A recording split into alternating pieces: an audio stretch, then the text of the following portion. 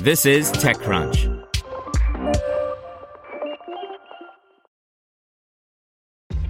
This episode is brought to you by ShipStation. You know, some things take a lot of work, like sending little robots to far-off distant planets. And just as that's challenging, so too is running a successful e-commerce business, especially when there's so much to do. So I want to introduce you all to ShipStation. Now, I love using ShipStation because of its easy-to-use dashboard, which makes managing orders and printing labels a breeze and super smooth. Oh, and the customer service is just out of this world. It's exactly what you need to help grow your business. Sign up for your free 60-day trial at shipstation.com/technews. That's shipstation.com/technews. This is TechCrunch.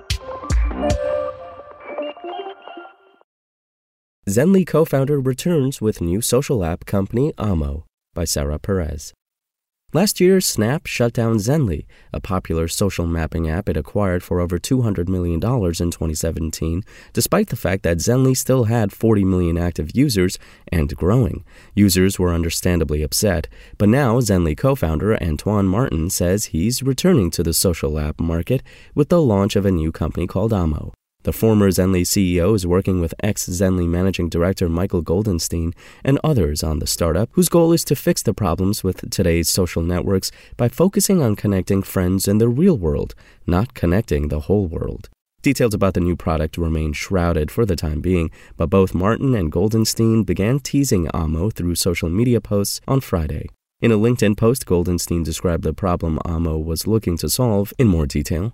Today's social products have become overly complex and commoditized super apps that no longer serve the best interests of those who use them, but rather the advertisers that feed their top line, he explained. TikTok is eating the world and only making things worse as companies focus their efforts on getting their screen time back instead of focusing on why people use their products in the first place. Meanwhile, doom-scrolling TikTok and its equivalents isn't making anyone feel good, he wrote.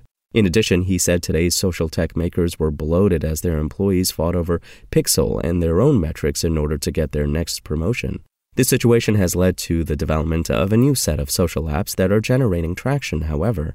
Goldenstein cites apps like Be Real, Locket Widget, and Zenly as proof that people are seeking to try products that are focused on real relationships. He's not wrong with this analysis of the market. As TechCrunch also reported last year, home screen social apps that put widgets on the smartphone's home screen, like Locket and Be Real, were blowing up. Apple also anointed Be Real as its App of the Year in 2022 after its dramatic growth, and investors jumped to back the company with a $60 million Series B. While these apps were among the first to capture the consumer demand for new, more authentic social networking experiences, there have been signals pointing toward this shift for years. As younger users craved a way to keep up with their real-world friends outside of their carefully manufactured Instagram presence, they began to create private Instagram accounts, or Finstas, for more casual posting. Be Real essentially productized this experience, but with the added gimmick of a notification that urges users to post at a certain time every day. It's not yet clear what exactly Amo has in store, but it seems to be along the same lines of real-world social networking as opposed to places where users have to compete with brands and celebrities, as Goldenstein describes it.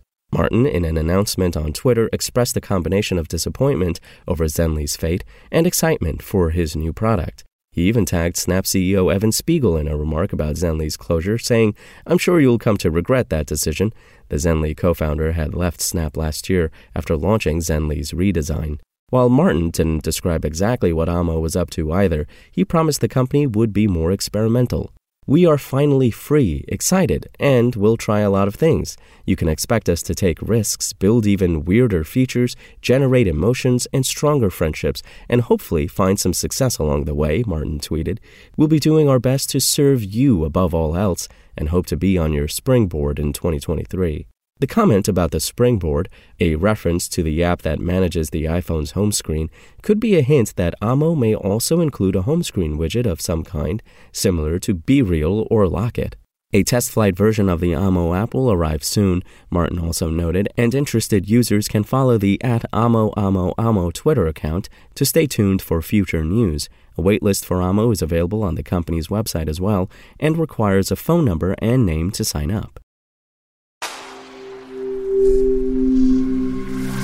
spoken layer. Want to learn how you can make smarter decisions with your money? Well, I've got the podcast for you. I'm Sean Piles, and I host NerdWallet's Smart Money Podcast. Our show features our team of nerds, personal finance experts in credit cards, banking, investing, and more. And they'll help you make the most of your money while cutting through the clutter and misinformation in today's world of personal finance. You'll get clarity on strategies to help you build your wealth, invest wisely, shop for financial products, and plan for major life events. Listen to NerdWallet's Smart Money Podcast wherever you get your podcasts.